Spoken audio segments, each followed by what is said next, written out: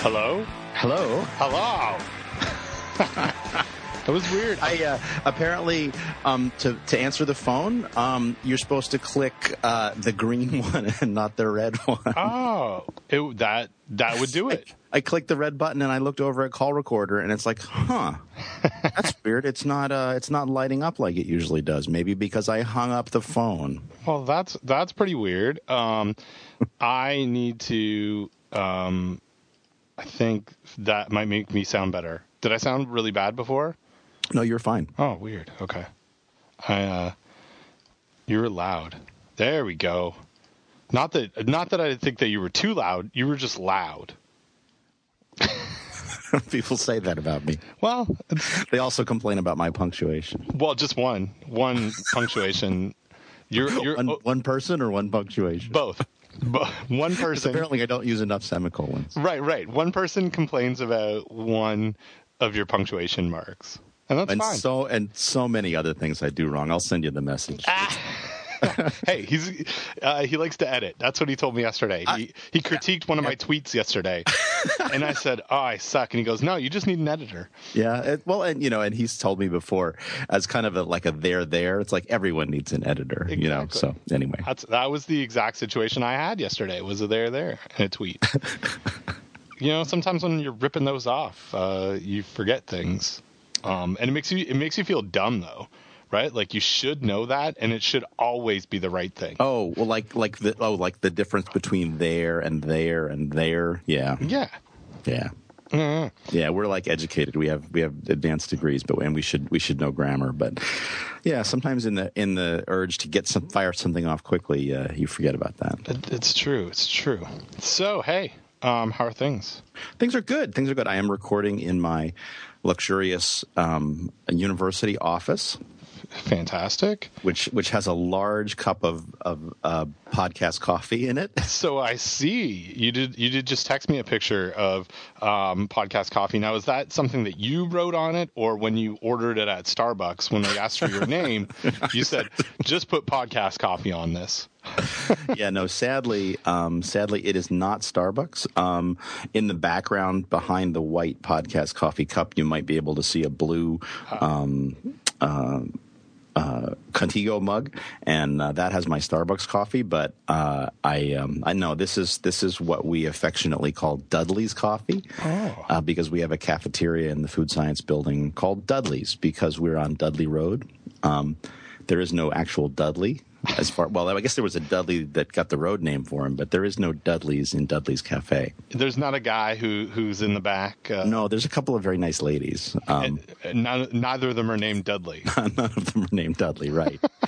And they serve god-awful coffee, but, Ben, I want to make sure that I have the appropriate caffeine level in my blood for our listeners, and I'm willing to drink bad coffee to do that. Well, it's good. I think based on our last two episodes, we should rename the podcast Coffee Talk.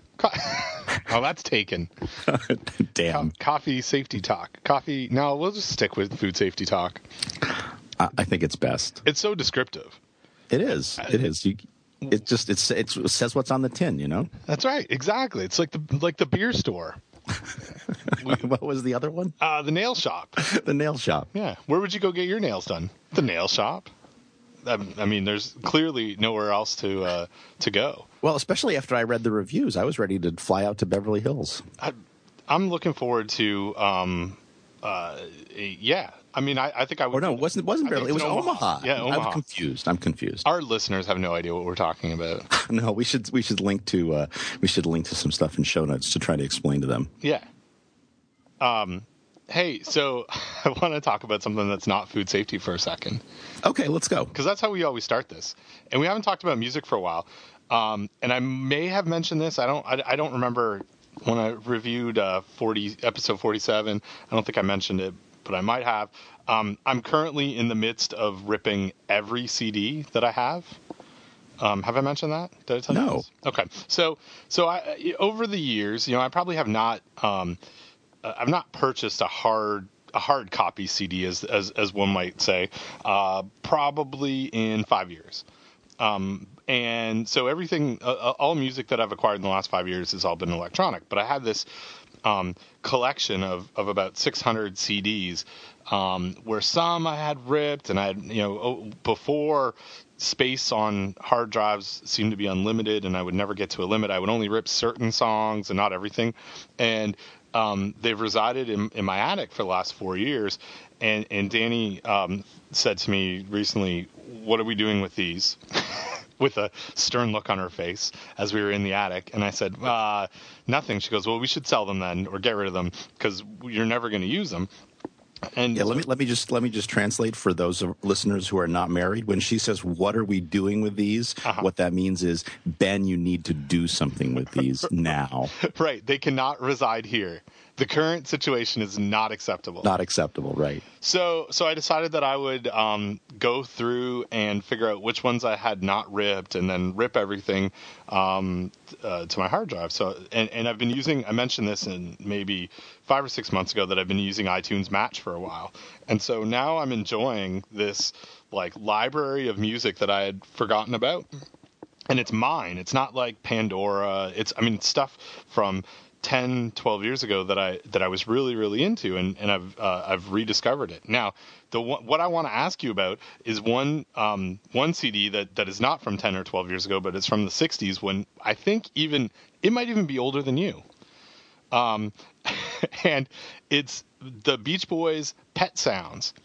Now, everyone, I went through this phase, and it was actually linked to a class that I took in my undergraduate course on the music and popular culture.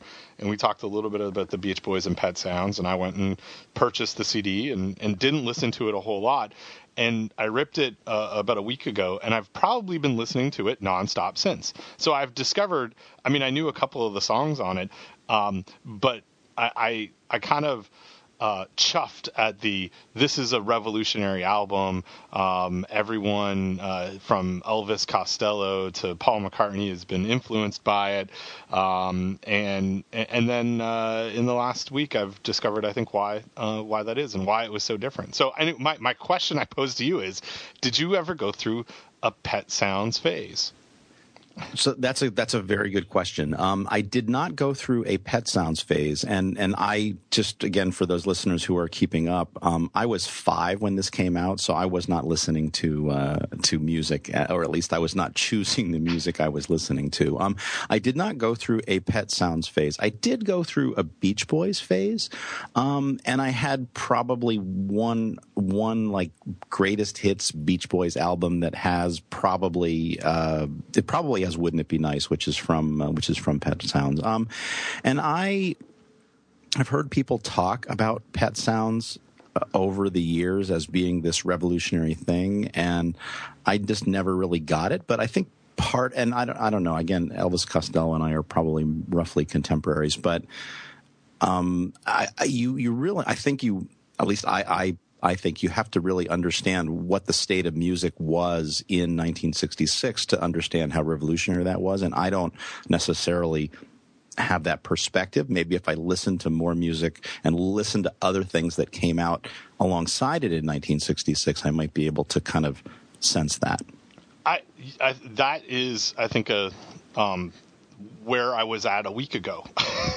So interesting. The way that what you just, because I had recently also just ripped Chuck Berry's Greatest Hits album, and have been playing that for the boys a bunch, because they're really into guitar rock and roll, and there's some really, like, I don't know, crisp sounding, just straight up electric guitar sounds, which they love and I love. And then all of a sudden stumbled across Pet Sounds, and I was like, man, these albums are roughly, or these songs are roughly contemporary. I mean, it's within a couple of years of each other, and what a difference there is in the concept. Like, and here we get into, like, we're food safety people, and I'm talking about music and melody, but just the way the songs are structured is totally different. So anyway, I've been like totally jiving on Pet Sounds, and never like you said, I never got it before. Like when I bought it, I listened to it once or twice, and I was like, oh yeah, that's great, it's layered. And then all of a sudden, time and place, I guess it just hit me as I've been listening to some music the last week. I was like, man, this really is great. Yeah, I feel like I should go form a band and call it Wings or or something. I feel like I'm it's influencing me. Yeah, that's interesting. So I much more identify with that Chuck Berry like guitar type stuff. I mean, listen to some of the stuff that he put out so early, and it sounds like so far ahead of its time. It's really phenomenal. The Beach Boys album. So I went to the Beach Boys website and I'm looking at all of their albums. And the album that I have, or that I had before I sold all of my vinyl, is Endless Summer. Yes, the double greatest hits album. Right. Yeah. With the kind of the weird picture on the front with the waves and the greenery and the faces staring out. So I remember that album well from my youth, because it is one of the ones that my dad had in his collection of vinyl, right next to it's weird things. As I've been going through all this music, I have listened to Michael Jackson Thriller and Bruce Springsteen's Born in the USA, and those albums also with Endless Summer are things that I remember from my, as I learned how to use a record player when I was probably 5 or 6. That these were in my dad's collection of 50 or 60 records. So I've been reliving some of that stuff and trying to pass at least interesting stuff on to my boys as they dance. And Sam has really been into ninja moves to rock and roll, so he's kind of got a mixed martial arts musical review going on right now. Did you no, maybe it was Bats posted a video of his kids dancing. That's like that stuff just cracks me up. I could watch that all day long. It's true. I saw that video. I love it. It's I enjoy kids with no inhibitions. It's like going to a wedding really late. Yeah, it's the same thing. Yeah. So anyway, Pet Sounds. That's what I've been into lately. Speaking of listening to stuff, and I really seldom get, maybe it's a phase I'm going through. I seldom get in the mood to listen to music anymore. Mostly, I guess, because if I'm walking or driving, I'm mostly listening to podcasts, at least until recently. And then if I'm working, music is okay. And then lately, it just seems like it's just too much of a distraction. But what I've been doing lately is just not putting anything in my ears, just walking or just driving and not listening to podcasts, it's just kind of weird, but it's just like something flipped inside me and I said, I need a break. Huh. And so do you have earphones on with nothing? Sometimes I do. That's incredible. Sometimes I do, because that's my routine, right? Yeah. It's like I put on, I get my phone, I plug in my headphones, I put my headphones in, and then I start walking, and then I just forget to turn them on. Well, hey, there you go. Do you have noise canceling headphones like that you would use on an airplane or anything like that? I for years I owned. Actually, still do own fancy noise-canceling headphones for use on an airplane. Don't use them too much these days. My go-to headphones are a very nice pair of Etymotics, which is just a high-end headphone brand. They fit in my ear really nicely. They ship with about 4 different types of earbuds that you can put on the phones, the headphones, and they're just really super cool. They have a thing on the cord where you can raise and lower the volume and pause the music, and it's just I just can't say enough good things about them. I was going through a drawer cleaning out, well, not really cleaning out, just emptying out a drawer, and I must have over the last, well, I guess probably ever since I've had an iPhone, had 5 or 6 pairs of these that have either broken or I've lost. And then the great news is they come with a really comprehensive warranty. So if you break them and send them back, and they find them still under warranty, they'll just send you a new pair. So really, I mean, they're not cheap, but they're really a nice set of headphones. That's cool. If I'm on like a long flight, I actually use the monitor headphones that I use, the Sony ones, for the podcast. And I just throw those in my bag. They're the most comfortable, over the ear headphones I've ever had. And I love like the sound so good on them. So I take that with me, and it has like a ridiculously long cord. I don't know why I would ever need that. But for everyday use, I use, and I've probably had the same as you. I've probably had, I don't know, 8 or 10 pairs of just these Sony in-earbud headphones that I get at Target, and they come in different colors, and I love them. Like they fit. I mean, this is the thing with earphones is they fit my ear. They don't fall out. It's comfortable to wear. So I've got one that's kind of beside the bed, and I've got one that ends up in my pocket almost every day because if I happen to be at Starbucks, I like to have headphones. So yeah. So headphone safety talk. We'll rename this podcast Headphone Safety Talk. Oh, it usually takes us a few minutes to get into it. It does. So what else? I haven't been doing much of anything else. Just I've been jumping into social media more. I don't know if you noticed, if you've been stalking me online like I stalk you, but I have a new routine of Doug goes through it before he goes to bed, sort of everything that's going on overnight, and just sends me a list of URLs, the stuff that we're going to put into our listserv files for Barf Blog, and I've just been like getting up in the morning early and reading all the stories and picking off little quotes and tweeting them, and I have had more fun, and I'm engaging. I feel like I'm engaging people online more by doing that in the last couple of weeks, or last week or so, than I have in a whole lot in the last couple of months. It's been really cool. I've been connecting with a whole bunch of public health inspectors and environmental health officers who are really, really engaged on Twitter, really, really into it. So that's been my big new thing. Yeah, and I should, because I know people are fascinated by this, I should go over what my kind of social media workflow is, and that is that I start by reading news feeds, which is not just food safety stuff, but it includes food safety news, and it includes Barf Blog, and then I jump from there to Tumblr, which is mostly not food safety stuff, although Bats is on Tumblr. And then from there, I go to Facebook, and some of that is food safety, but most of it's not. And then I go over to app.net, which is a kind of a Twitter alternative, but it's way more than that. And then finally, I jump into Twitter. And the problem with Twitter is that I follow way too many people, and I can't afford to be a completionist. In other words, I can't afford to read all of the tweets since the last time I read Twitter, and it's just kind of become one of those things where it's like I don't go and look at it because there's too much there, and then because I don't go and look at it, there's too much there, and so I don't know. I don't know what the solution is. I mean, on the one hand, I could pare back and just have a Twitter account that's just for food safety stuff and go and look at that. But then I'd miss out on all the other cool stuff and fun stuff, that's and the enjoyable reason for using Twitter. So yeah, I'm becoming more and more in the moment with Twitter.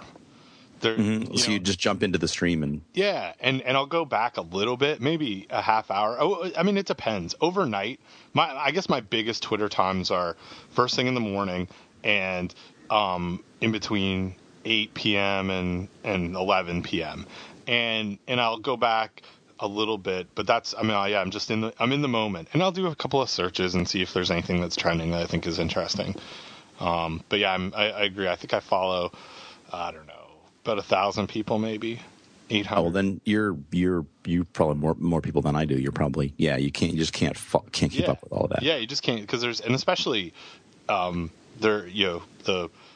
it's like a normal distribution that the top 10% make up 80% of my tweets. Like right, because they're prolific tweeters. Yeah, they're really good at it, or they do it a lot.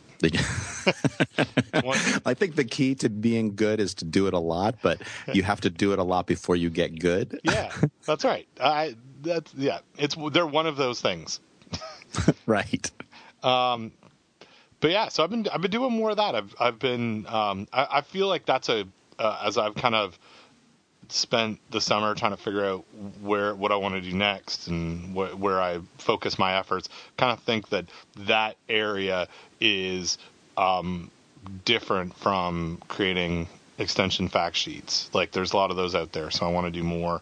I want to be able to sort of foster this this social media food safety world, or not foster, but be part of it and see if I can. Well, no, but do your part to foster it. I agree, and and I think certainly there's some advantage to it, and I've been and occasionally I read blogs and follow blogs that talk about how to do social media and sort of douchey things like that, but. When you do your tweets and, optimal retweeting, and which most of it's just a lot of nonsense. But the thing that I've discovered about Twitter is that it's it's got a strong element of randomness to it. So something that you say may set off a really interesting conversation chain, and something you may say that you think is the best thing in the world nobody picks up on, and some of that is random. Some of it probably is the time of day, and again who you built up into your Twitter following and things like that. But so we had a really interesting discussion via Twitter the other day, where I tweeted something and then you replied, and then Chuck Haas, who listens to the podcast, jumped in, and it was a good, and then some other people that are less whatever, and jumped in, and I ignored them. I'm not blocking them, but I'm just not paying attention to them. And it just was a really nice discussion, and I'll see if we can find that and link to that Twitter discussion, because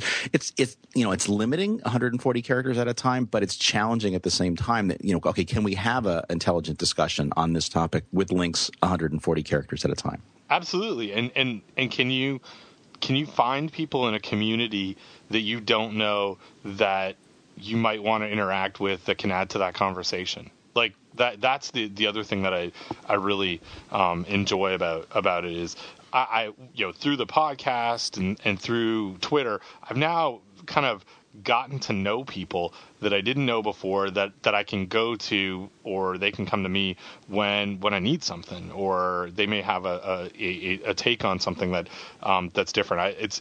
To me that Twitter is like the democracy of the internet all in one spot, because like you said, you can ignore someone who may want to jump in on your conversation, but you might be able to pull some gems out from others that are out there.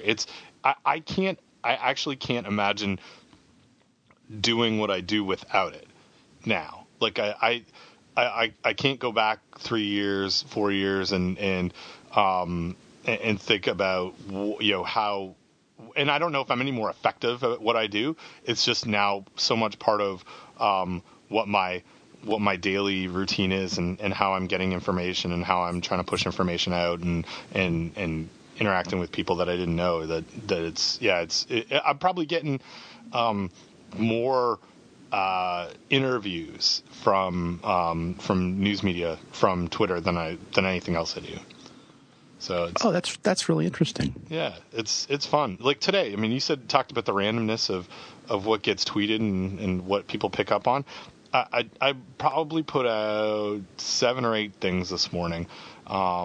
And I try to do it in between 7 and 8 a.m. That's just what fits with my day.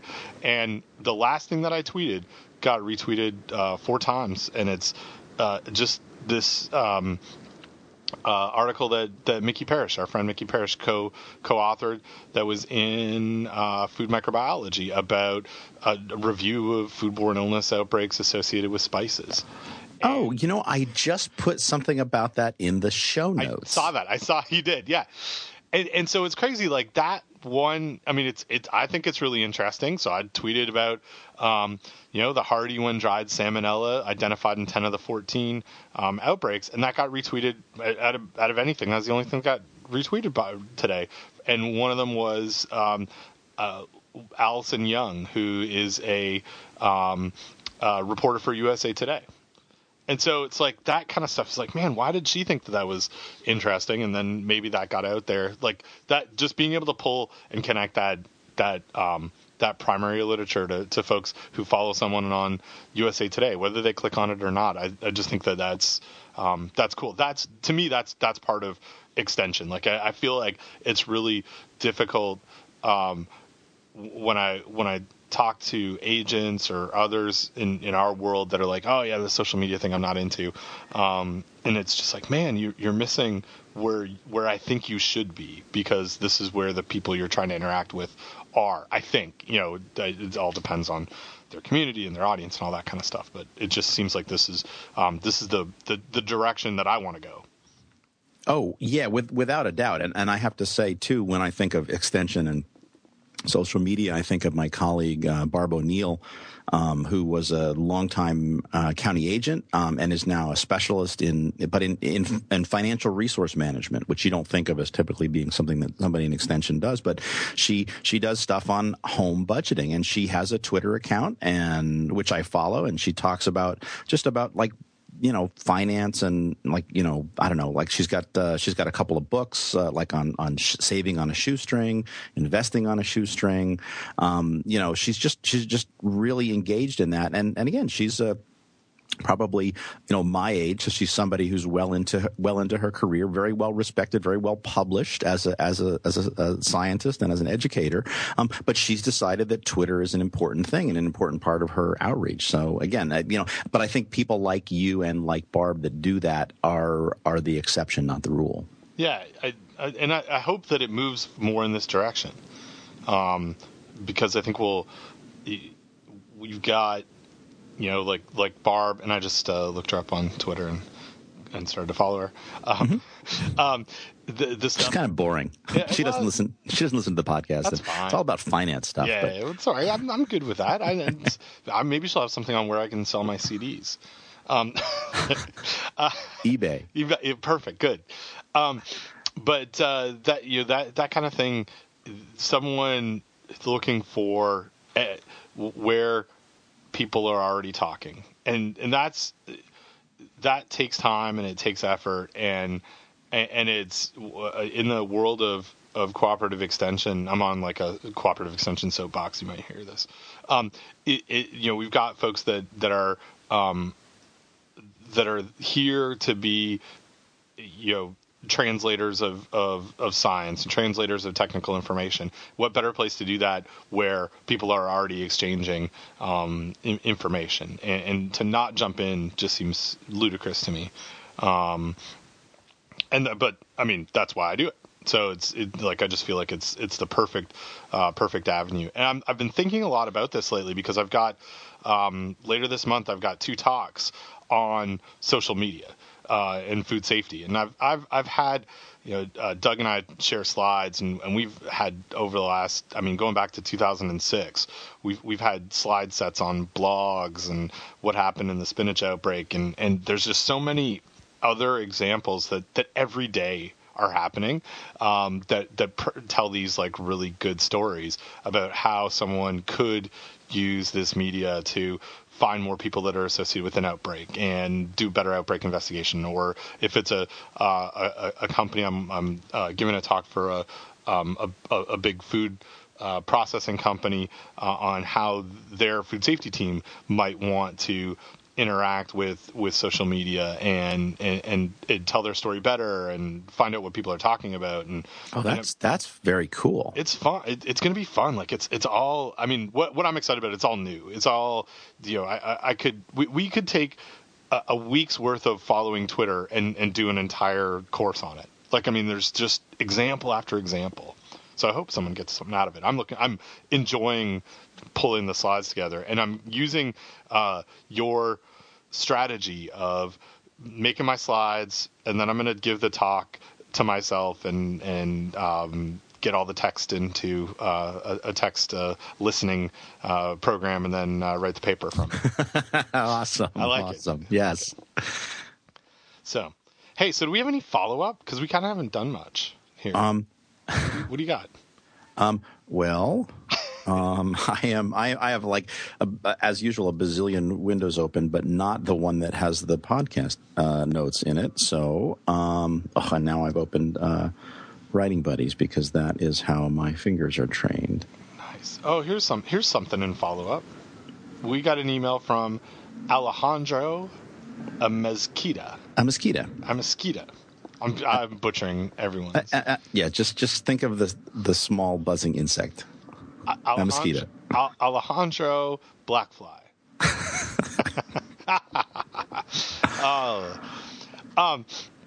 So Alejandro emailed you, and I hope it's okay that we share his name. I think so. I mean, yeah. So he emailed you and said, speaking at IFP about the impact of media on consumer perception and miscommunication, take a look at this article that came out yesterday, one of the UK papers. It was in the Daily Mail.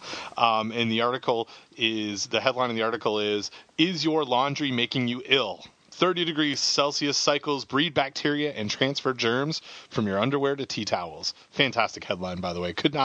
I would have done something else.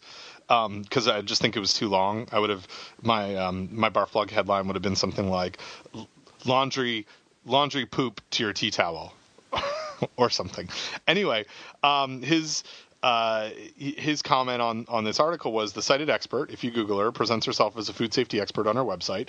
And he said, I know the topic's outside the scope of the subjects we cover in our podcast, but I thought you'd enjoy reading anyway, particularly the use of scientific terms such as bacterial soup. I do like bacterial soup, by the way. So just to jump into this article a little bit, this is some stuff that was it looks like sort of commissioned by the Daily Mail, and they talked to a microbiologist, Dr. Lisa Ackerley, and she said this work or this idea of bacteria being transferred in a laundry machine she wants to call increased awareness to the term of the sick laundry cycle. And her quote is, consumers believe that the normal laundering procedure is clean clothes, but this does not necessarily translate to hygienically clean. The trend towards reducing washing temperature and water volumes alongside using gentler detergents has affected the efficacy of the laundering process for reducing bacteria and contaminated clothing. It's time to reevaluate the hygiene of our laundry. So, Don, what do you think about the hygiene of our laundry? Well, it's not something that I worry about on a daily basis. There probably is an issue there. I know I was just searching while you were chatting there. I know that Chuck Haas has looked at this and has gone into people's homes. And again, for those that don't know him, Chuck Haas is a professor at University of Arizona, known among some circles as Dr. Germ. He's the guy that goes out and looks for bacteria in all kinds of places, including hotel rooms and people's homes and things like that. And he has gone and looked at in washing machines and on laundry and has found bacteria. So, I mean, Ben, you might not know this, but there are actually bacteria all around us. No. Yes. And when you let me just clarify something. When you said Chuck Haas, I think you mean Chuck Gerba, right? Did I say Chuck Haas? I mean Chuck Gerba. Chuck Gerba is another fantastic listener. I confuse them because they're both named Chuck, and also they sometimes publish together. So Chuck Gerba and Chuck Haas and Joan Rose have published a book on quantitative microbial risk assessment. Very good book. Apparently, they're working on an update, eagerly awaited. But yeah, so Chuck Gerba is known in some circles as Dr. Germ and has made a career really out of doing microbiological kind of survey, among other things, microbiological survey work. And yeah, I mean, a number of years ago, he did look at laundry and has found problems. So it doesn't surprise me. And if you think about it, you wear your underwear in close proximity to your butt and poop comes out your butt. So it's not surprising that poop bacteria could get on your underwear, and it's probably a good idea to wash that underwear with soap and in hot water. That is really hard to disagree with. And occasionally that might not happen, and so I suspect if you went and surveyed, people's laundries or their underwear, you would find bacteria. And, anyway. Yeah, right. It's hard for me to get worked up about this. I did like that you said that Chuck Gerba goes into people's houses. and just like Well, with their permission. He shows up. He's for those if someone's listening to this podcast and they're at work right now, Chuck Gerb is probably in your house, swabbing the inside of your washing machine. Probably right now, as we speak. Yeah. I mean, I don't get worked up from this, and this goes back to. I mean, this is a little bit of follow up talking about Pete Snyder in episode 47. We don't have any outbreaks. Can we think of now? Sure, there's lots of sporadic cases, but can we think of any outbreaks? Even something like I would think of it this way, Don, that the likely place that you would have a washing machine related outbreak would be somewhere like a hotel, right? Somewhere where you've got multiple people, a lot of mixing that's going on, potentially a lot of pathogens coming in. It's unlikely something like this is going to happen in a home setting. And so the perfect storm is someone comes into an outbreak or a hotel. They've got norovirus. They vomit on a bed, and then the service staff picks up the laundry and then throws that into a washing machine. Then, oh my gosh, we have virus particles all over the place. Well, damn, stuff like that hasn't happened. At least that we've identified, right? I mean, there's been norovirus outbreaks in hotels before, but laundry and sheets aren't the source that I've seen. So going back to the Pete Snyder smell test, it's really, well, have we had an outbreak? Is this a risk? I mean, the hazard is there, like you said. Yeah. What's the probability of this leading to illnesses? To get into my true risk, to grasp my true risk feelings? Well, we haven't seen outbreaks, so it's really hard for us to determine that this actually happens. Theoretically, sure, but it's hard to get worked up about it. And I think I might want to call this episode the Pete Snyder smell test. Don, I think you're on mute. I think that would be a great idea, Ben. Yes, sorry, laughing uproariously on this end. Oh, excellent. But yeah, and the other place where we might see outbreaks would be a college dormitory. Again, college students maybe that don't know how to do laundry because their mom has always done it for them. Again, norovirus gets in there. And we see norovirus outbreaks that spread very rapidly through communities. We have no idea of the role of laundry in that. So it might be entirely possible that when we have these sort of community-focused norovirus outbreaks or on cruise ships or in other circumstances, I mean, I guess people have to do laundry on cruise ships, right? Sure. So, in those kind of community environments, laundry may in fact play a role, but there really isn't any evidence. But again, it's a good idea. You should wear clean clothes. You should clean your clothes properly. Other than that, it's kind of hard to get worked up about it. My last thing on this, as I was reading the article that Alejandro sent us, was this idea of Lisa Ackerley, who's quoted in here, talks about 30 degrees Celsius is great growth temperature, but you've got to look at laundry as a system. Let's throw norovirus out. Let's focus on bacteria here. Well, laundry as a system is probably not the greatest growth process, right? Like we got some water and it's going to sit there for a while, but then I do this thing afterwards where I throw all that laundry that might have grown some vegetative cells into a dryer and I give it this really dry heat. Now, it might be good for me to preserve some salmonella, but for the majority of other pathogens, I'm going to take care of it as I dry out that laundry. So, I mean, I don't know. I just like banana washing. Right. Well, and it's dry heat at the end, but it's wet heat at the beginning because the clothes are wet. Right. So, the rule of thumb that I've heard, and I don't remember where I saw this. Otherwise, we'd link to it. If you see a headline with a question mark in it, the answer is no. So, is your laundry making you ill? No. The answer is no. That's good.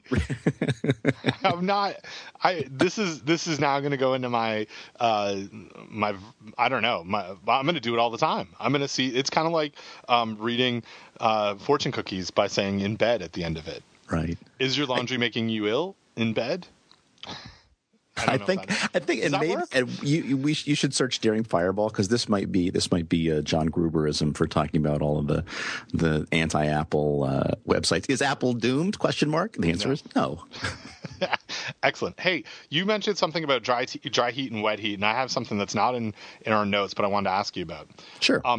I had, you might have seen this about a week ago, 10 days ago, NPR's blog, The Salt, put out a post about cooking meals in the dishwasher. Did you see this? You know what this is all about? Did not see this. Okay. This sounds like cooking meals on your car engine. Yes. Yeah. Cooking. It's very similar. Oh, I think I have heard of dishwasher cooking. Yes. So I've come across this in the past, a couple of years ago, a few years ago. Two things popped up. One was this idea of someone wanted to can, to process their jelly jars or jam jars in their dishwasher. And by process, I don't mean sterilize. Like, they're going to make their jam.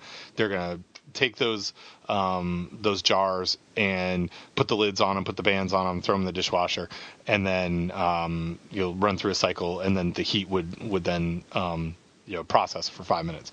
So that was the first time I ran into this. Second time was around the same time someone asked me about cooking salmon in tinfoil in your dishwasher. And so the recipe goes, apparently this has been around for a while. You take a nice cut of salmon, put it very tightly wrapped in tinfoil, a little bit of lemon juice, put it on the top shelf of your dishwasher, run the cycle, and lo and behold, it's like sous vide, and you have a very creamy, not overcooked, dried out piece of salmon. So that was my introduction to this, but it popped up again last week with this post on the Salt, and it was about a whole meal in the dishwasher and multiple things. And as I dug a little bit deeper, there's Slate's done some cooking. Oprah, her website talked about this, and gosh, I don't know how we didn't know about it or it didn't come up, but this is apparently in the pop culture foodie world. So why I'm asking you about this is because a freelancer for Food Safety News called me up last week and said, "Have you seen this post? What do you think about cooking in a dishwasher?"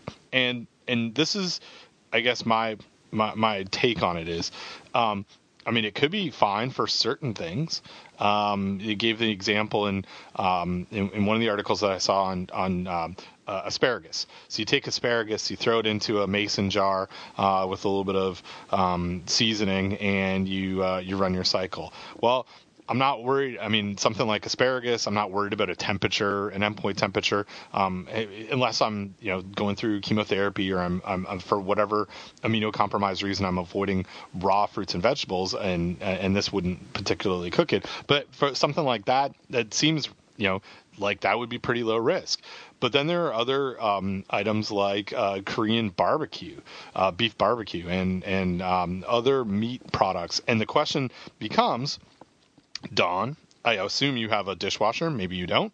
I do. But what temperature does your dishwasher get to? And is it a dry heat or a wet heat? And what temperature would a food item in your dishwasher get to? And that's a lot of questions, Ben. Could we take those one at a time? No, I want you, and I just one word answer for all of it. But it depends. Yeah, it depends. That was. Oh, sorry. Yeah, I don't know the temperature of my dishwasher. The water in my dishwasher. I suspect that it's pretty gosh darn hot, because when the dishes are finished and I pull open the door, the ceramic plates and bowls are almost too hot to touch. So, but again, that's like piping hot, right? I don't know what that means. Is it a wet heat or a dry heat? Well, it depends upon whether the packaging is leaking or not, right? Mm. So I guess it's kind of a wet heat, but and then the other thing that's occurring to me during our discussion about this is, are you cooking this food at the same time that you're doing the dishes? Well, and if so, then you're using soap for cleaning your dishes, which you don't want to get on the food, so you better make sure that package integrity is really good if you're not doing the dishes at the same time you're cooking this food, that is an awfully inefficient way to cook. all of these things are exact points that came to my mind. Okay, good. And the idea, it depends on what recipe you find. Some of this is, you run this at the same time, but you absolutely have to make sure that whatever container you're using is tight, is sealed. And then I get into this little bit of a worry of, well, I'm going to cook something, and this is this is the way to do it wrong. Well, I'm going to cook something overnight, or I'm going to run the dishwasher, and then I'm going to have my breakfast is going to be all cooked in the morning. And I've now created, I'm going to do it in a mason jar with the lid on it. And I've now heated up this product inside, and I've let it sit for a while, but it was cooked, so it should be fine. And then it might be low acid, and I'm going to eat it in the morning or the next day after it's sat there, and maybe had some Clostridium botulinum spores do their thing and germinate and outgrow to cells and create the toxin and all that good stuff. So it's like a lot of these things. What I kind of arrived at was, is it good or bad? I mean, I can't answer that question. Could it go bad? Sure. Could it go fine? Yeah. There are certain things that are low risk. But it's really hard in anything that we do to say, cooking in your dishwasher is a great thing to do or a really bad thing to do. No, it's like if you want to do it, I guess that's okay. You can also cook stuff on your car engine. But Ben, who has time for this? People got the time, Don. That's we just got to give them the tools to do it right. Yeah, I guess I don't know. I mean, I wouldn't.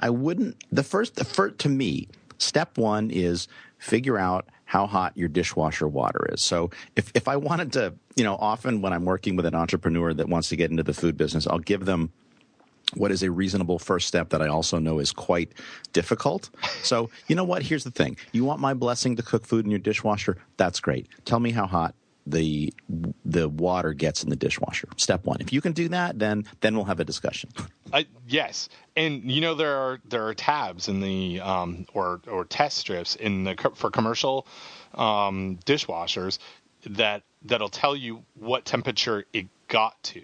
And that's great. Yeah. Go buy some of those. Buy some of those, exactly. Report back. And from what I spent a little bit of time on this, and I had one of my grad students, Ben Raymond. This became one of these really kind of fun questions. Like, okay, well, what would that flow chart be? Like you're talking about. So those strips exist. Unfortunately, the ones that are out there are typically measured to 180 degrees Fahrenheit. Great, because as we dug a little bit deeper into what commercial dishwashers, 180 degrees Fahrenheit is what the standard is in the FDA food code. Right. In your home, most dishwashers are somewhere from what the internet says get to in between 145 and 165 degrees Fahrenheit.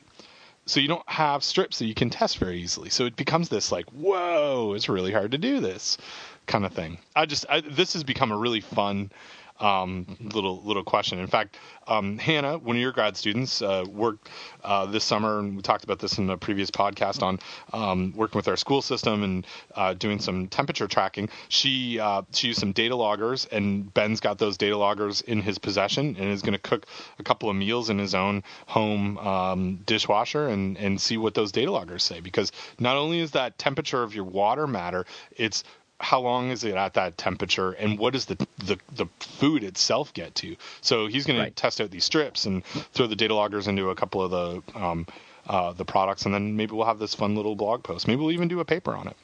Yeah, that would be a nice article, I think, for something like Food Protection Trends, because you're absolutely right. You have to know at a very simplistic level, how hot does it get? But then you also have to know as well, what's the time and temperature profile of that? And then what's the food that you're cooking? What's the packaging for the food? Because you want it packaged, I'm assuming you want it packaged in such a way that it doesn't leak, and so that you have some sort of a watertight package. But then what's the heat penetration? So, yeah. all of that becomes really important to know if you really want to use this as a cooking measure. Absolutely. So it was fun. I like this stuff.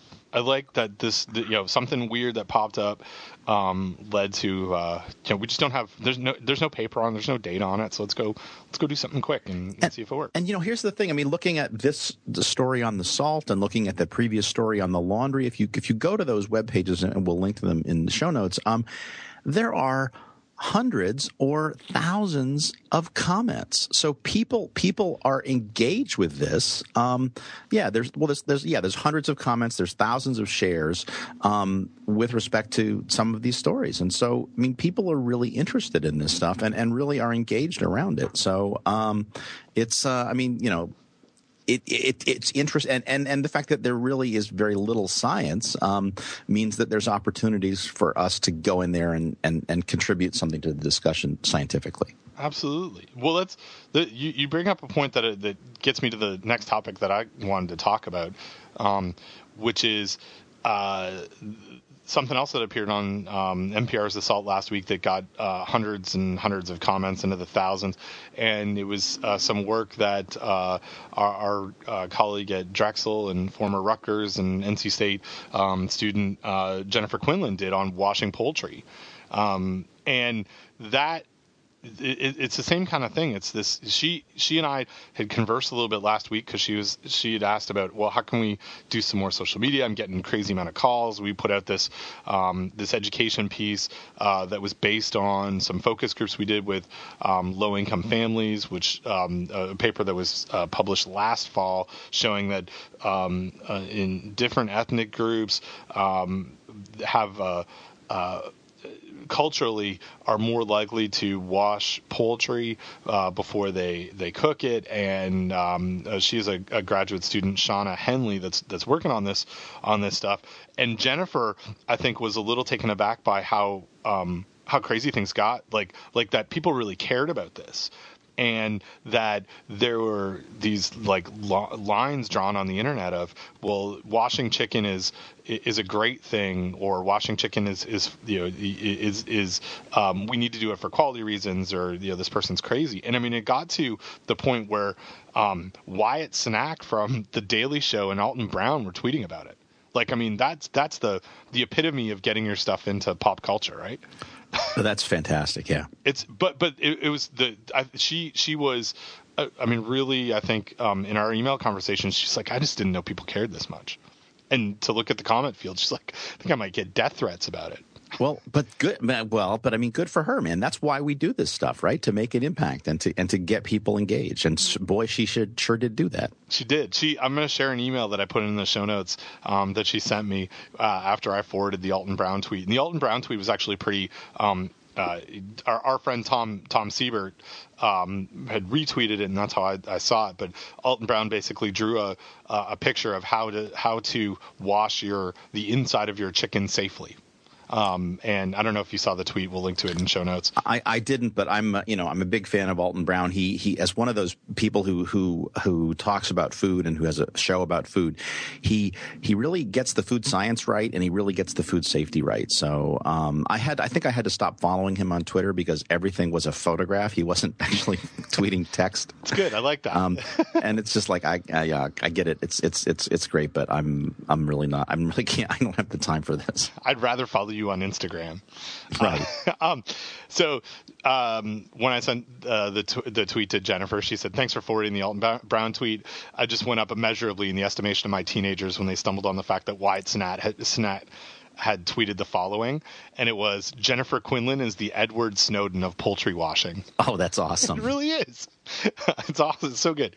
But I mean, that's like to your point, Don, why we do this is to make impact. Sometimes it's random on what makes impact and what doesn't. And this was one that was really emotional for people. And the conversation that happened on the salt. I mean, if you look at the comment fields, which I've been more and more interested in lately, shows this what this dialogue's about. And Jennifer's, the reason why she reached out to me was, and to us and Doug and I, was to say, okay, well, I'd like to can you guys put something on BarfBlog and be the place to answer questions, scientifically, or that it's not just crazy people that are commenting on it.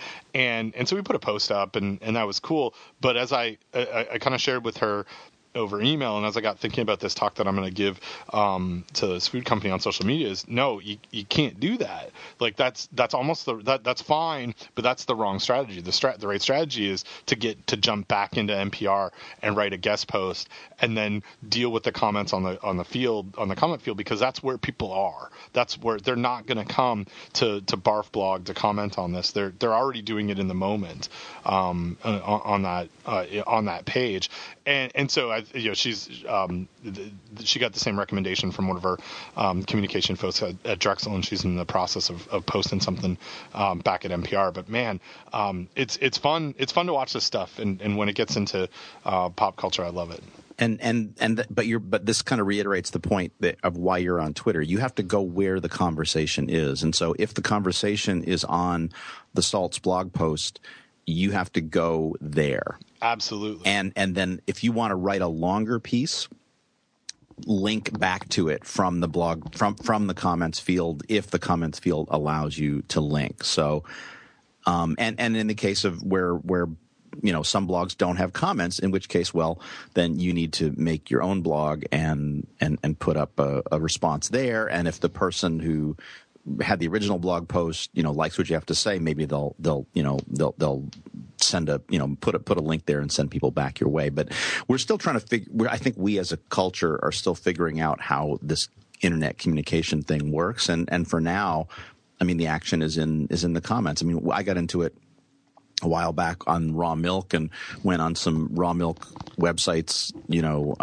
got into the comments there, and there's just some, there's some loopy people there that like to argue and don't like to read, and it's just like, well, okay, I'm done here. I've said my 2 cents. I've gone back and tried to interject some science and common sense into what you're saying, and I'm done. I have to go do my real job, which is unfortunately not surfing comments and writing responses, because it's kind of the same reason why I unsubscribed from the food safety listserv. It's just like, this could become my entire job doing this, and I have other things I need to do. I need to go write papers. I need to go mentor graduate students. I like doing this, and it's good to do, and if I could figure out a way to make it my day job, I would, but I have other things I have to do. I can't spend all my time doing this. I want to make it my day job too. Well, you're young. You probably could make doing food safety on Twitter your day job. I'm trying the best I can. It's a dream. It is. It is a dream. It's always good to dream. Well, I had a dream that my day job would be analyzing data and making models, and pretty much that is my job now. So dreams can come true, Ben. Well, it's good. I'm dare to dream, Don. So what else? Oh, you know what we haven't done? Because we've been like a very non-linear food safety talk podcast today. We have not done the replacement for bug trivia. That's true. So we've got something new, as we mentioned in a previous episode, in 46 and 47, that we're going to jump into this history of the 100 years of IAFP and go back to the roots of food safety and food microbiology, which was so lovely collated by a committee of folks as part of the IAFP 100th anniversary. And I know of 2 or 3 people that were involved in this, Michelle Daniluk and Carl Custer, and I want to say that Katie Swanson and Julian Cox were, but I'm going to say that I may be wrong. It's a cast of thousands. That's good, like the Muppet Show. Or something, yes. So if you will give the intro, I will start us off. Sounds good. So the intro for this is, I better food safety history. Nice. Thanks. I'm going to try that one from now on. So this is 100 years of IAFP journals. That's International Association for Food Protection Journals. And it goes by decades, but For the first block, many years were considered at once because there just was not a lot to report, and so I'm going to be reading from the pre-1940 entry, and this entry was compiled by Michelle Daniluk and Linda Harris. And I'm not going to do the whole thing because it's far too long, but I will do a bit of it, and then we will come back to it. So we will stretch out the pre-1940 part of this new segment of Food Safety Talk. So, as Ben said, one of the professional societies that we're both a member of, the International Association for Food Protection, recently celebrated its 100th anniversary, and the Food Protection Trends Management Committee, which is a committee of folks that oversee one of our two journals, with the support of the 100-Year Planning Committee, formed a subcommittee to review seminal work that was published in IAFP journals. And so for each month from January to August of 2011, the subcommittee selected one article from each decade that was published in a journal and provided a commentary on why the work is relevant, significant, or has impacted what we do today. So I'm going to take us all the way back to the very beginning. The first issue of a journal called the Journal of Milk Technology, Volume 1, Issue 1, was published in October of 1937 as a special convention issue. Now, there are a couple of points to make here. The Journal of Milk Technology eventually became the Journal of Food Protection. Okay. Now, as I said, IAFP has been in 2011 have been in existence for 100 years, which means that the association started in 1911. But the first issue of the Journal of Milk Technology was published in 1937. Prior to this, there was something called the Proceedings of the International Association of Milk Sanitarians. This was a report on the topic of their annual meetings, and that was published annually for 25 years. So the subcommittee of the association publication, so kind of like a predecessor of the Food Protection Trends Management Committee, formally designated the Journal of Milk Technology as the official publication of the journal, which would be published in lieu of the annual report, and that beginning in January of 1938, the journal would be inaugurated as a bi-monthly publication. So I think, Ben, that is a good place to stop, and so that will be the end of this history flashback. IFP, no, food safety history. Yeah, I'm gonna have to work on that, Don. I think so. Yeah, it just doesn't have the pizzazz yet. I wanted to just comment really quick on this, and we've talked about raw milk a few times before, but I don't think I've ever mentioned sort of the connection to the institute that I did all of my degrees at the University of Guelph and raw milk and that kind of stuff. And I only say that because of this, the history of food safety is, as you mentioned, is so very connected to milk technology and milk, pasteurization and that effects on safety. Anyway, I came across just recently an article in the Toronto Star from a couple of years ago that talked about this sort of 100 years of raw milk and pasteurization in Ontario, and there's been over the last 5 or 6 years, there's been a lot of public discussion in Ontario, and a guy named Michael Schmidt from Durham, Ontario, was famously arrested for selling raw milk, and he's sort of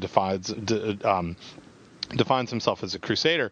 But anyway, so the article's a little bit about him, and I'm not going to go into that, but I'm going to go into the history of this a little bit. And the Toronto Star refers to a woman named Adelaide Hoodless. And Adelaide Hoodless was back in 1889, her son died of undulant fever, and at that point she devoted herself to educating women in the domestic sciences and giving them an institution to do so. And so she created something called the Women's Institute, Home Economics, and created the Macdonald Institute at the University of Guelph. And that institute, Macdonald Hall, was all women's residence next to one of the residences that I lived in for a couple of years. But that institute also sort of brought on food safety and food science in the home, consumer sciences, and I took a couple of classes when I was in graduate school from that work. But it was all, I mean, that the history is traced directly to this idea of milk safety back 130 years ago, so 120 years ago. So as you were reading that, I was like, hey, I want to mention that. Oh, that's neat. And I've just been looking at this Toronto Star article, and there's one quote that I really like. It's talking about Adelaide Hoodless and kind of put her, as you said, sort of pitted her against Michael Schmidt as two people kind of separated by time but in opposition to each other. And the quote from the Star is, oddly, each of their campaigns has been described as an attempt to empower people and encourage them to take more responsibility for the food they produce and consume. And I love those kind of contradictory things where here you have two people each kind of fighting for this one thing, but ending up in direct opposition to each other because of how they interpret what that one thing means. That's key. That's good, Don. Nice. Thanks. Yeah. Well, it's I after having watched The Wire, because we have to talk about The Wire. I love this. I love the fact that things are complicated and sometimes they don't make sense or that there's ambiguity. So anyway. We've talked a little bit about that. That's one of the draws to many of the TV shows that I watch, and that's one of the things that Kristen doesn't like, right? Right. She likes the bad guys to be punished at the end. Yeah. I like the bad guys are good guys sometimes. Cool. So one thing I would like. Well, what do you have something that you? Because we're kind of running out of time here. We're over at 1 hour in. Do you have something that you absolutely want to talk about today? I got one thing, but you go ahead next, and we'll see if we can get to it. Okay. Well, so I want to do my I'll do my one thing first, but it's really more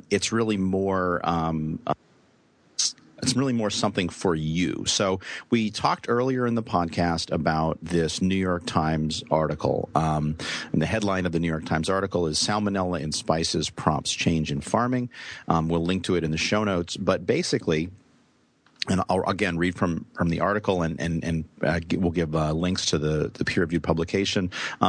Basically, what the article says is there was a 3-year study that FDA officials have discussed publicly and recently published in the journal Food Microbiology, and it forms an important part of the spice analysis, and I guess the full analysis will be made public soon. And Mike Taylor is quoted as saying, "Salmonella is a widespread problem with respect to imported spices." The deputy FDA commissioner for food said in an interview, "We've decided that spices are one of the significant issues we need to be addressing right now." So certainly, interesting stuff from Mike Taylor there. Now, what happened was that our dean read this New York Times article over the weekend, and he's like, "Oh, we got to get Schaffner on this." So he talked to my department chair. But he also talked to the media person at the college, and she said, well, Bob wants to do something on this, so we have to do something right away. So I'm like, okay, no problem. Let's do it. And she said, well, we should do it in the form of a Q&A. So we wrote a press release, which apparently the folks high up at Rutgers liked, and so it's going to go out on the Rutgers university press release thing, which means that it probably won't get picked up. But anyway, there it is. But what I thought would be very interesting for our listeners, so to do this press release, we did it in the form of a Q&A. And so I helped Paula to write the press release, so I know my answers for the Q&A. So what I thought would be very interesting for the listeners would be for me to pose the questions to you. You don't know what my answers are.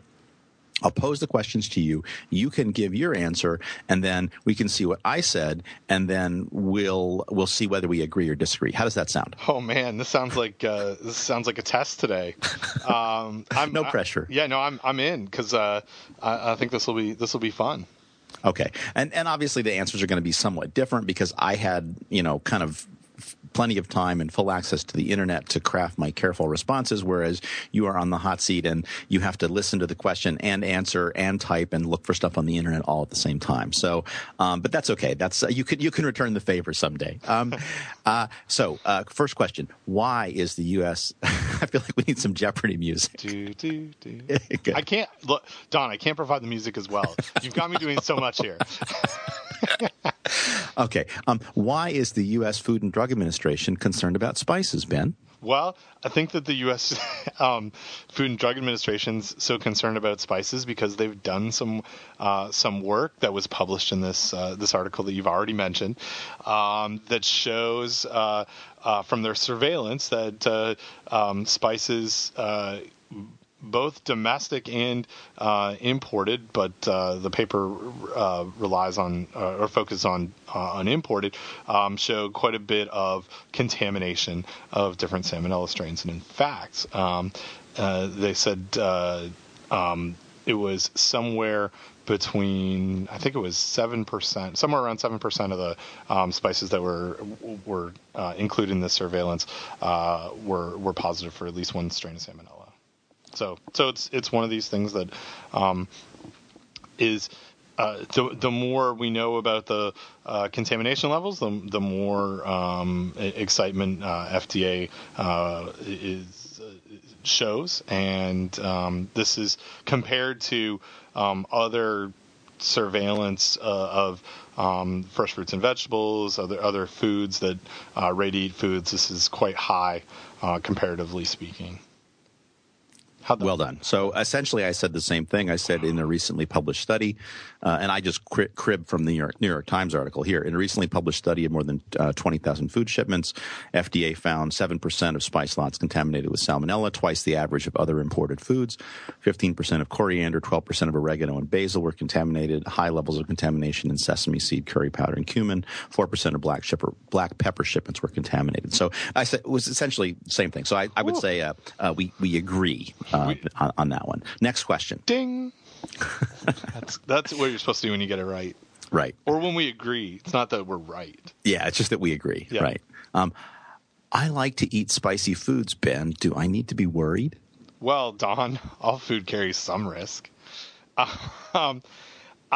This is a tough one to answer. I think this is in the same vein of, do you eat foods with spices in it? And I guess how I would typically answer a question like this, or how I'm going to answer this question, is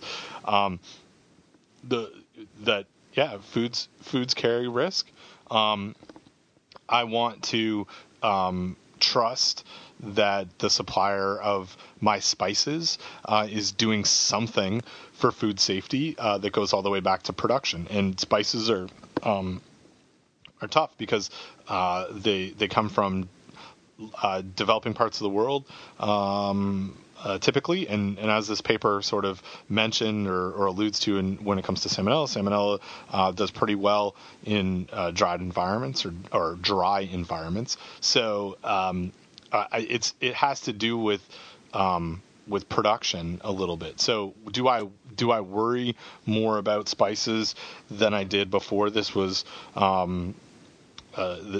published? No, because I think the world of low moisture foods has evolved a lot in the last little while to show that this is a riskier type of product. Now, if I am really worried about the spice, or if I'm in an immunocompromised type I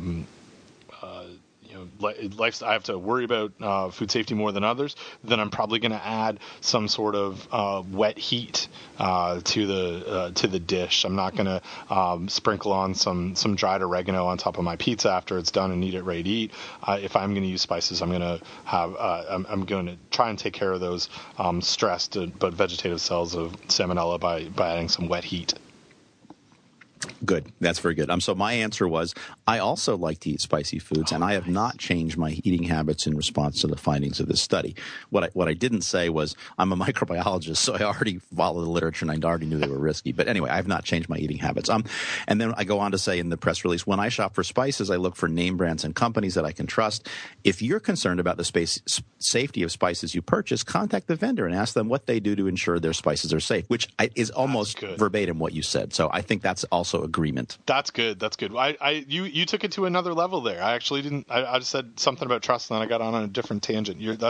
That point that you make is exactly it. Is if we want to, as a consumer, put some pressure on those companies to be able to answer that question, and the ones that can answer it well and say things like, "Yeah, we require our spice producers to follow good agricultural practices, and we have a way to verify that, and we do some testing. I mean, all those things is what makes it for a good answer. But I didn't. You did better at that than I did. Well, I also had more time to think about it. So, but it kind of gets back to the idea of marketing food safety. I mean, if food companies don't want to market food safety, we should ask customers to ask companies why they don't market food safety, or ask customers to ask companies, what they do to ensure food safety. Absolutely. Okay.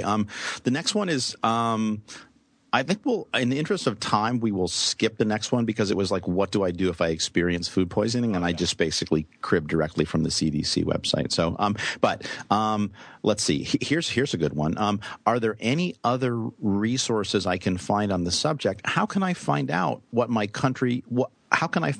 country my spices come from? Ooh. Well, so I would go back to that your previous answer about contacting the suppliers. I think that I would highlight that the nature of spices and the supply chain for dried goods is sometimes difficult to trace, but a good company, and whether I'm buying them at retail or getting them in my food at food service, a good company should be able to tell me, like you said, what the brand name is, so then I can follow up to see whether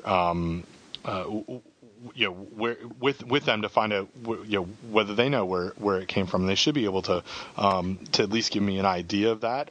But this brings up this is a good question, because that's if I'm buying it. So Don, this is me turning the tables on you. So I've got a bunch of pepper that's sitting in a pepper mill on my counter that I probably fill up once every 5 months. It's pretty hard for me to figure out. I might not even know or remember where I got it from, and then to go back to that company and say, well, can you tell me about where you got your ground pepper or your peppercorns 6 months ago?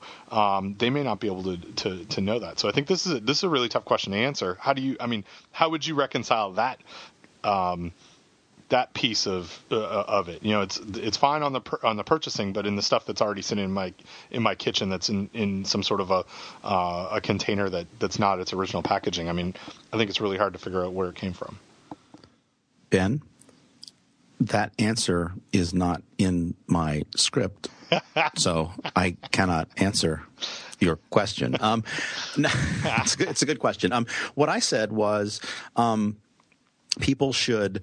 If they're concerned about food recalls, they should look on the FDA website for information about food recalls, which is kind of a non-answer to the question, because if you go to that website, you can see that there's just a ton of stuff, and the spices are not particularly singled out. The question about what country my spices come from was an interesting one. It made me do a little bit of research on country of origin labeling, and country of origin labeling is required, but only for certain foods, and that's a provision of the USDA Ag Marketing Service. And there's a web page there that I provided a link to in the press release. But country of origin labeling is only required for only required for meats, fish, shellfish, fruits and vegetables, some nuts, and for some reason, ginseng. So country of origin labeling is not required for spices. And so the best bet is just to contact the company on the label. What do you do about the black pepper in your pepper mill? The best advice I have, and it's not very good advice, but the best advice I have is, like the way it works in our house is we do like to grind our own pepper, and usually we have the container kind of sitting around until it's gone. So we'll grind a little bit at a time. So almost always I still have the container I can look at. And so if I read something in the news about black pepper recall, I could go find that container and I could look at it and I'd say, okay, is this the company that was implicated? Or I've got the container so I can call the toll-free number, or I can find out the contact information for the company and contact them. But you're right. I mean, to a certain degree, you really have to kind of trust. And I think about this. It's like, and this is, I think, probably a thing that most food safety people have.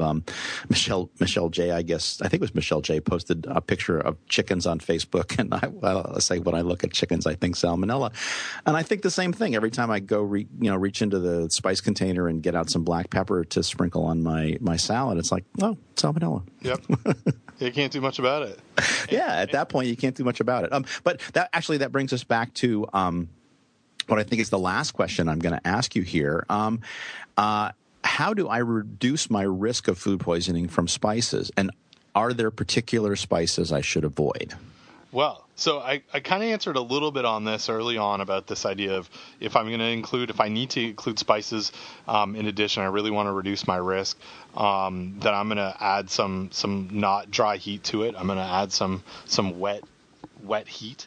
And on the certain spices to avoid, I would kind of point them to that list that that's in the paper that sort of shows these ones.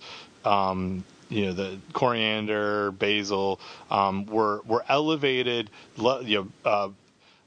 Samples that came back positive were elevated above what we would expect or what matches up with other average of other foods. And then, I would go with this idea of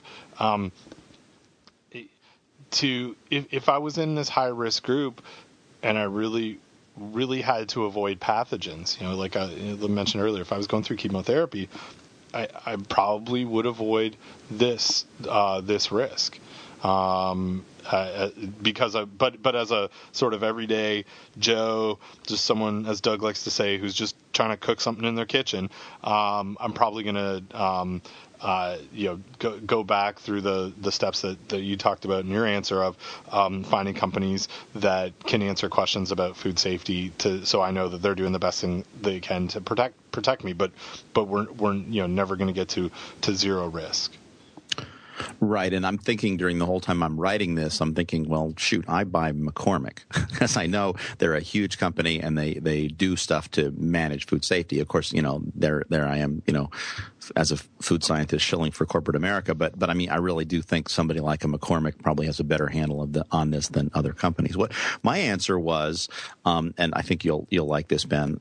I said, remember, when it comes to killing dangerous bacteria, cooking is your friend. Good stuff. So, and then I go on to kind of make the point, the more scientific point.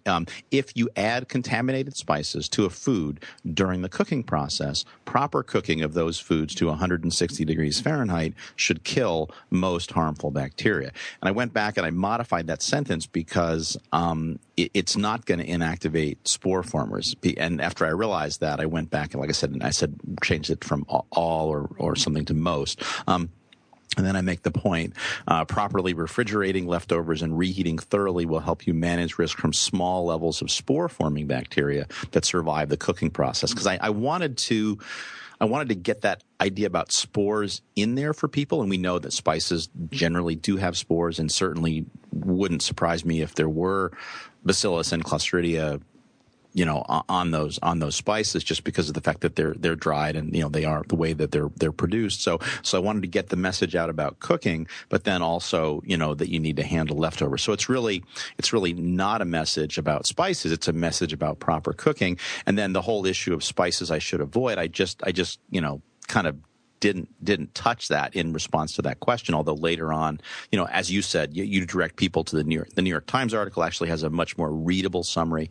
You can certainly, if you have a subscription to the journal Food Microbiology, you can download the article. I think the average person probably is going to hit the website and have to pay $35 for the article. But yeah, if you really want to look at the data, go get a copy of the article. But I suspect most people don't want to know that badly.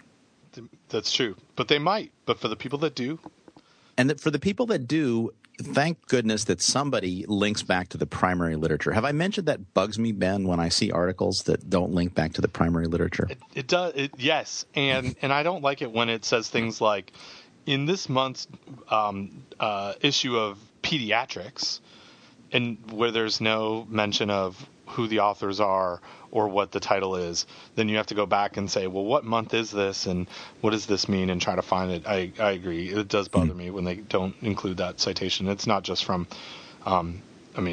I don't care if it was one of my papers and someone didn't mention my name. I don't care about that. It's just like, as you said, trying to be able to find what someone is making their decisions on or their message on in the as a journalist. It's nice to go back. Or like when somebody says that 70% of all food poisoning is caused by the home. Yes. or something idiotic like that. Oh, yes. We'll save that one. Let's save that one for the next. Save that one. Yeah.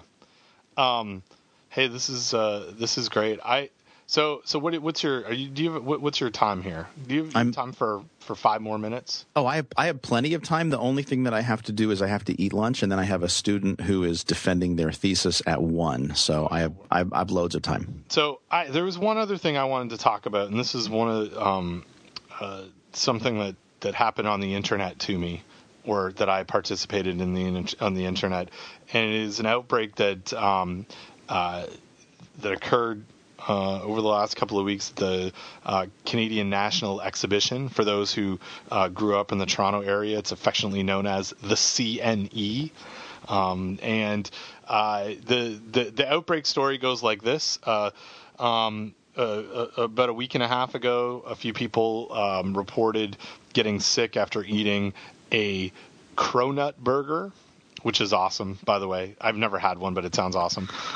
It is a cheeseburger actually, that has a maple bacon jam on top of it, and the bun of the cheeseburger is made out of a cronut, which is a croissant that has been shaped into a donut and deep fried and sugared. So it's I'm sure a health food in some certain circles. Not for the most part, but anyway, a whole bunch of people got sick, and so the first day there was about 20 people that got sick, and Toronto Public Health went in and shut down the vendor and conducted an investigation. And as reports of illnesses grew, it ended up getting over 100 people, and Toronto Public Health went and found Staph aureus toxin, both on in a jam, in the maple bacon jam that I mentioned before, that's being added to the donut or to the cronut burger, and we're able to pull the toxin out. And so it's a pretty fairly exciting outbreak, I guess, from a communication and management standpoint. You've got this vendor that purchased this jam from somebody, and then they're using it. And the question and where things kind of got fun for me was a guy who is known as the Germ Guy, I think is his moniker on the internet. His name is not to be confused with Chuck Gerba, Dr. Germ. Right. I think he's known as the Germ Guy. His name is Jason Tetro. And he's a Canadian dude who, based on his CV, has a bachelor's degree in, I think, food science, and has worked at the University of Ottawa for a while. And he's writing a book, or has written a book about food safety. And actually, he was at IAFP. I saw him at the trade show. Anyway, Jason Tetro wrote an article for Food Safety News that basically said, I'm going to make. He basically made a bunch of assumptions, being that the vendor, Epic Burgers and Waffles, who sold the cronut burger, was the control point. And his argument was there's been tons and tons of outbreaks associated with temporary events and fairs, and the quote that he had, as I pull this up, was something about, it was really simple. It could have been controlled. This outbreak could have been controlled by Epic Burgers and Waffles if they had just sort of followed some simple steps. And let me get that for you right now, so I can quote it correctly. And this is an article entitled "Food Safety in a Time of Festivals, Fairs, and Cronut Burgers," and it's actually changed since the original, but he basically said If education of the science had been implemented, the staff at Epic Burgers and Waffles would have known that a jar of jam containing meat and sugar could potentially contain bacteria and bacterial toxins. To mitigate this risk, simply bringing the jam up to 48 degrees Celsius would have inactivated the toxin, was what it said initially, inactivated the toxin and left the jam in its proper state. He's actually updated this article to say that bringing the jam up to 48 degrees Celsius would have inactivated the toxin production and left the jam in its proper state. And so I called him out a whole bunch on this on Twitter and said, and actually you and I and Doug had this offline conversation about heat stable, the heat stable enterotoxin associated with Staph aureus, and I kind of said, look, you're making a bunch of assumptions here. If the toxin was already there in this jam when it got to the vendor, bringing that jam up to 48 degrees Celsius wouldn't have done anything. And his response was, it was a time-sensitive piece, and sometimes you have to make assumptions, which I thought was total garbage. So, well, he does have a bachelor's degree, Ben. Don, it's amazing. Don, he has a PhD, an honorary PhD. You know that, right? Have you seen his CV? Oh, no. It just got all personal. He's an honorary PhD in social media from the Online University of Social Media. So okay. Well, I rest my case. Right. But anyway, I guess what I want to end on today was he made a bunch of assumptions, and I wanted to figure out whether those assumptions were correct by just doing normal social media stuff. So the company La Dolce, I think it is, that supplied this jam, a small cake and pastry company in Toronto, and they have a Facebook page, which I posted something on asking, because I wanted to know, okay, could it have been growth at the CNE or growth and toxin formation there, or is this growth and toxin formation in this jam something that happened before? So I asked them, what's the water activity and pH of your product, which is a really, in my mind, extremely reasonable question for someone who's making food. And the more that I've been involved, as you have with this Preventive Controls Alliance and going through some of the work that Katie Swanson and PC Vasavit are doing on along with the many stakeholders that are part of that group, this idea of a company knowing what the hazards are and knowing how they manage those hazards, that makes them a good company. Like, they should know we're producing something that needs to be refrigerated because the pH is within this parameter and the water activity is high. And in fact, the company had a bit of a fail for me because they basically answered, we don't have a scientist on staff. We don't know that. You should ask Toronto Public Health. Yeah, exactly. So I have a link to the Facebook page where they said that, yeah, exactly. That type of information request should be directed to Toronto Public Health. We can send you a link to their site. And then, of course, when I found that Facebook page, I just felt compelled just now to weigh in, and I asked them that why should we ask Toronto Public Health about the food safety parameters of a food that you, La Dolce cupcakes and cakes, made. So we'll see. Yeah, well, and I guess so that was the first part of the story was, this conversation that Jason Tetra and I had on Twitter. Then I went and posted this on the Facebook page. Then I followed up with Toronto Public Health through a public health inspector that I know, and I got the answer. And the answer that Toronto Public Health has is that the pH was 5.8 and the water activity is 0.97. So absolutely is a product that, to me, isn't even really a jam.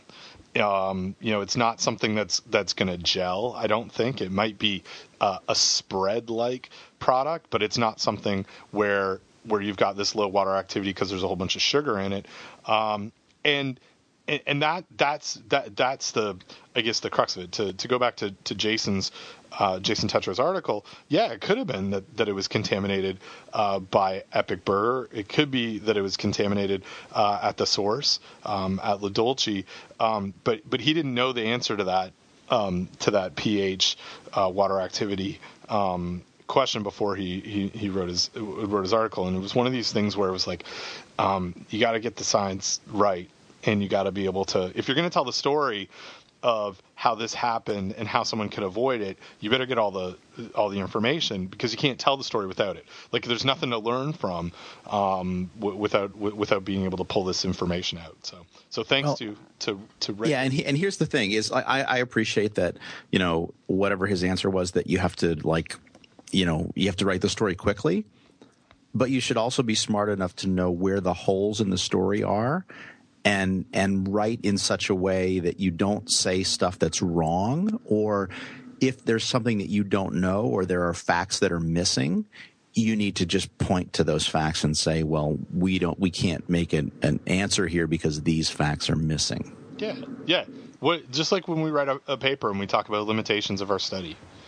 Here are the things, here are the assumptions that I'm making here.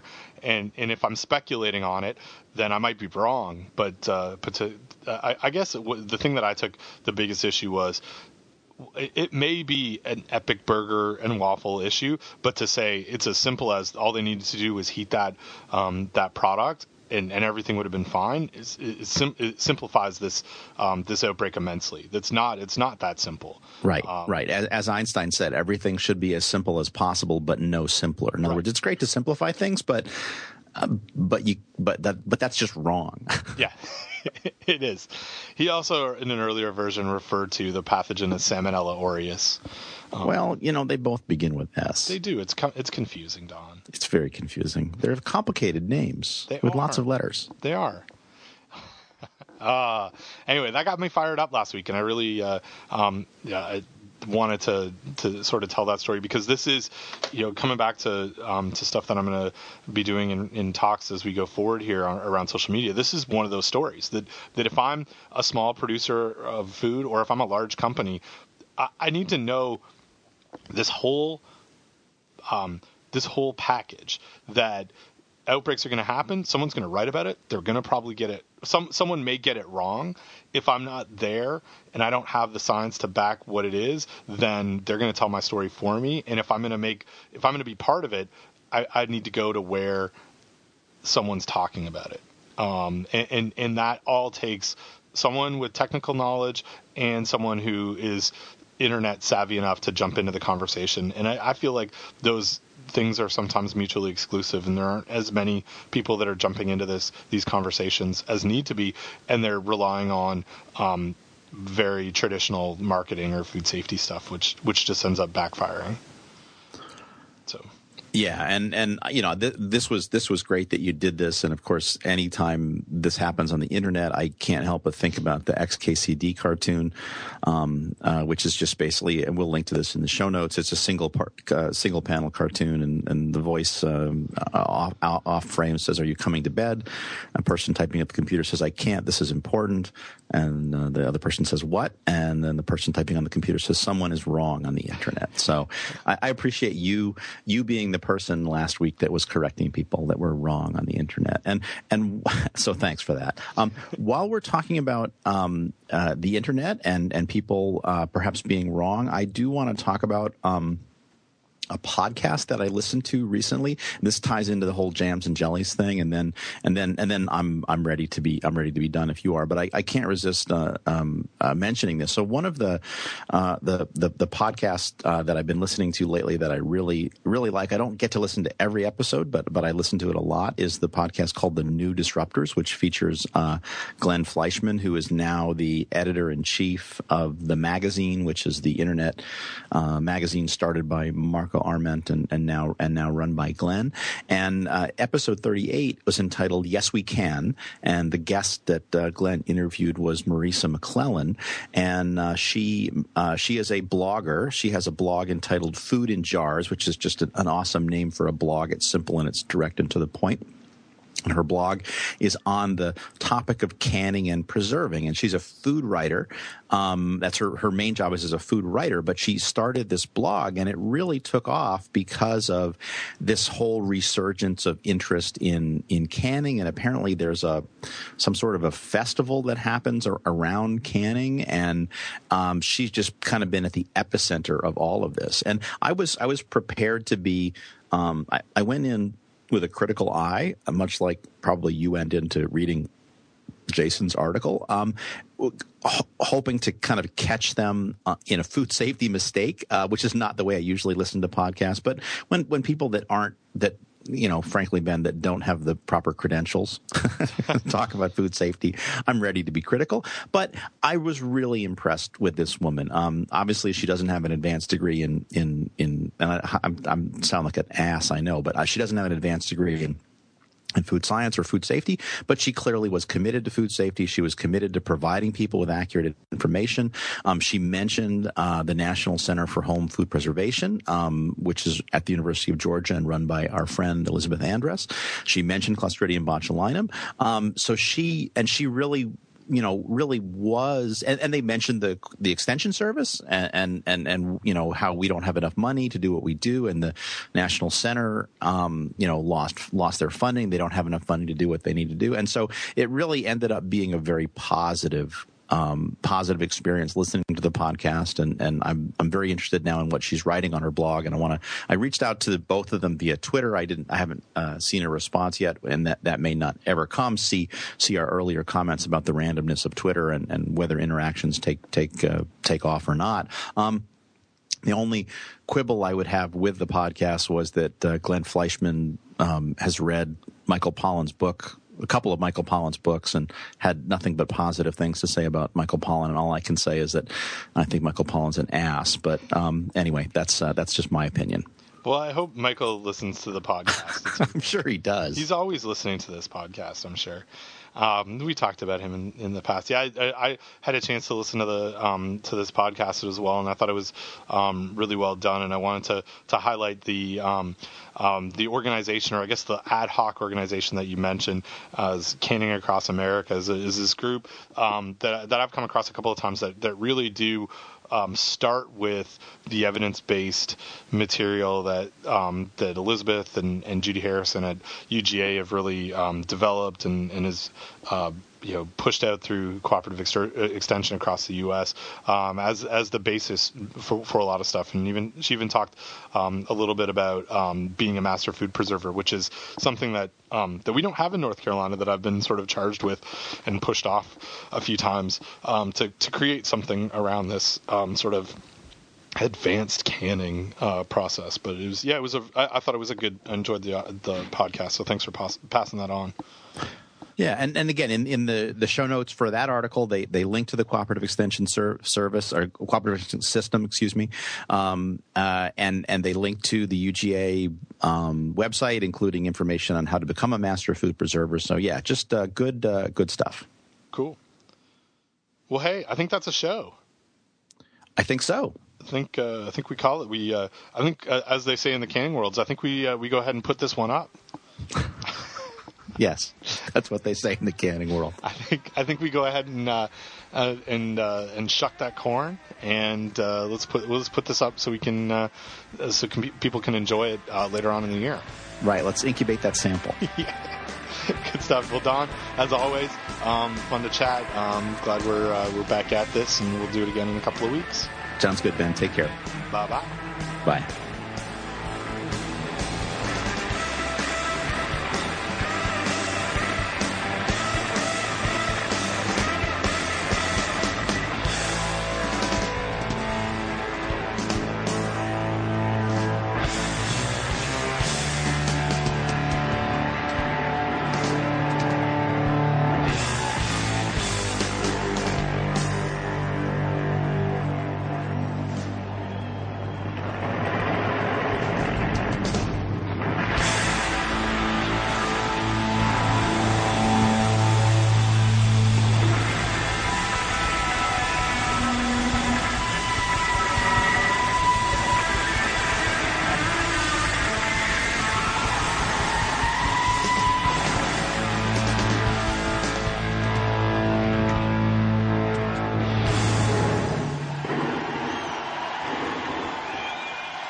Nice. That was fun, man. We have Very nice. So do you follow Canvolution on Twitter? No, I follow someone who retweets that. I think it's someone in South Carolina, but I'm now following Canvolution, like as we speak. Yeah, I just clicked the link to follow. So yeah, no, I can't remember who it is. There's someone in South Carolina, Cooperative Extension, that does a lot of canning stuff that retweets pretty much everything from Canvolution. Yeah, there's a great feature on the Tweetbot app that lets you follow somebody but then disable their retweets. Ooh, that's cool. Which can be helpful if that becomes a problem. That is a good idea. Cool. What was I going to tell you? I don't know. Oh, hey. So yeah, show notes are up draft show notes are up. Or yep. You're good for. Yeah, I need to do the audio. I probably will have time today. So if I keep my office door closed, maybe I can get that done. Cool. That's one of the. This is one of the first times that I've been able to jump out ahead of you. So I just wanted to mention that. And well, thanks for getting that done. And I don't. Since we're in the After Dark, we can talk about show titles for the last episode. Let me get back to you on that. Let's see. People love it when we say yeah. Well, fingering the retailers would be a good barf blog post. It would be. It's. I like my top two are, but that's not science, or can we talk tempeh? Yeah, I think since we didn't talk a whole lot about tempeh. Tempeh, right? Yeah, I think we go with, but that's not science. Good, I like that. Yeah. And you know what? That I went back and listened to the show this morning. It came out of your someone citing the ServeSafe manual in a barf blog post, and I was like, oh, that is a great. You were like, but that's not science. I need some science. Yeah, exactly. Cool. Okay, so I've got audio for this one, and you've got show notes for 48. Just so we're all clear. Am I on mute? Oh, I'm on mute. Someone's on mute. Yes, sorry.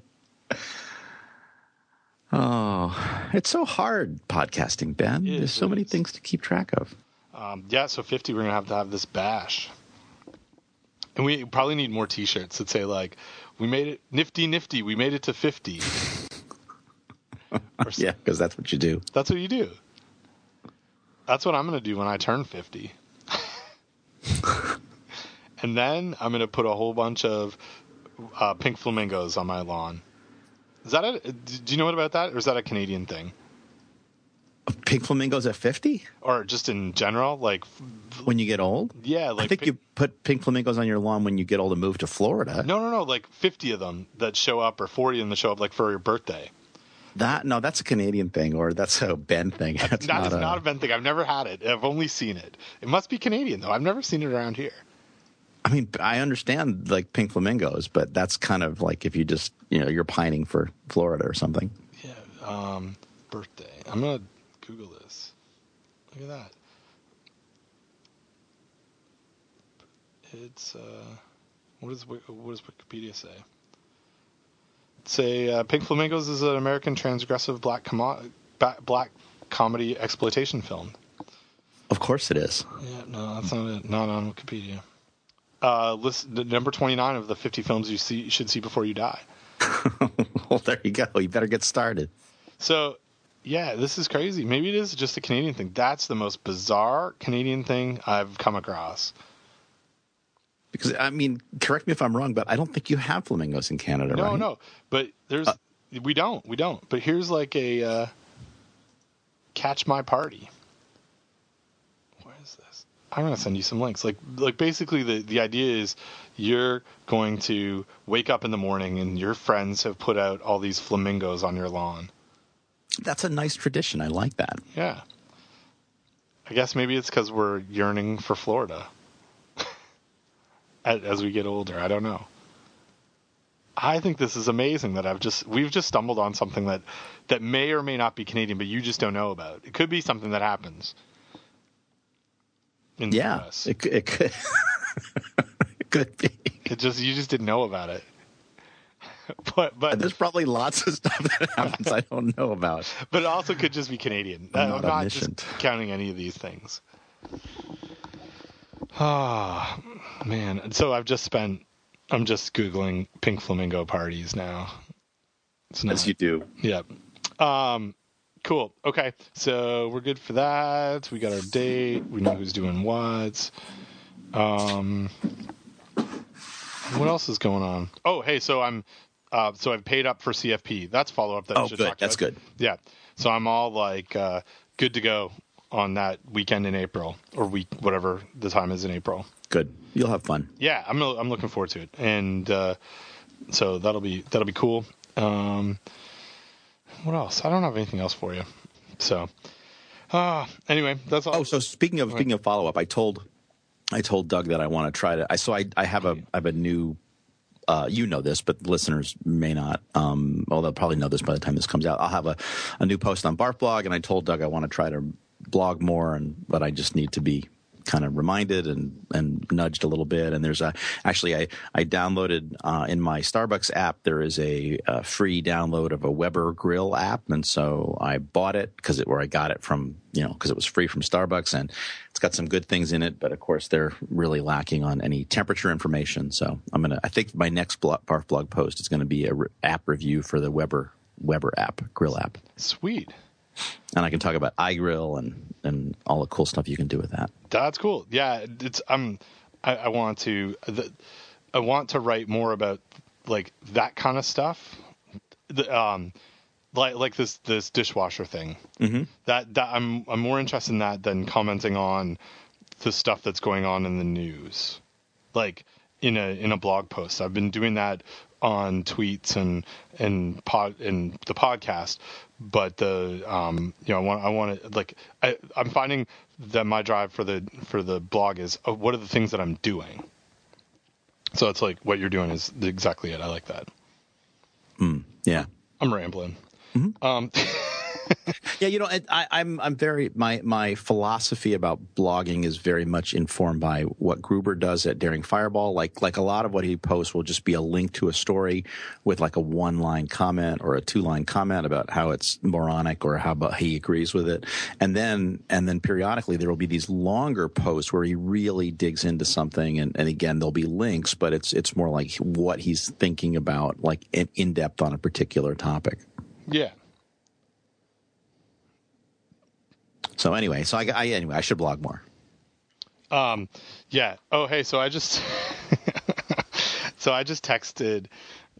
I thought this picture of the pink flamingos, but I actually sent it to my friend Chris Gunter, and he responded, "Is it your birthday?" So that didn't work out. Here you can see the flamingos now. Wrong person. This is, I'm sure, fascinating. So we should probably go. Are you on mute again? I am.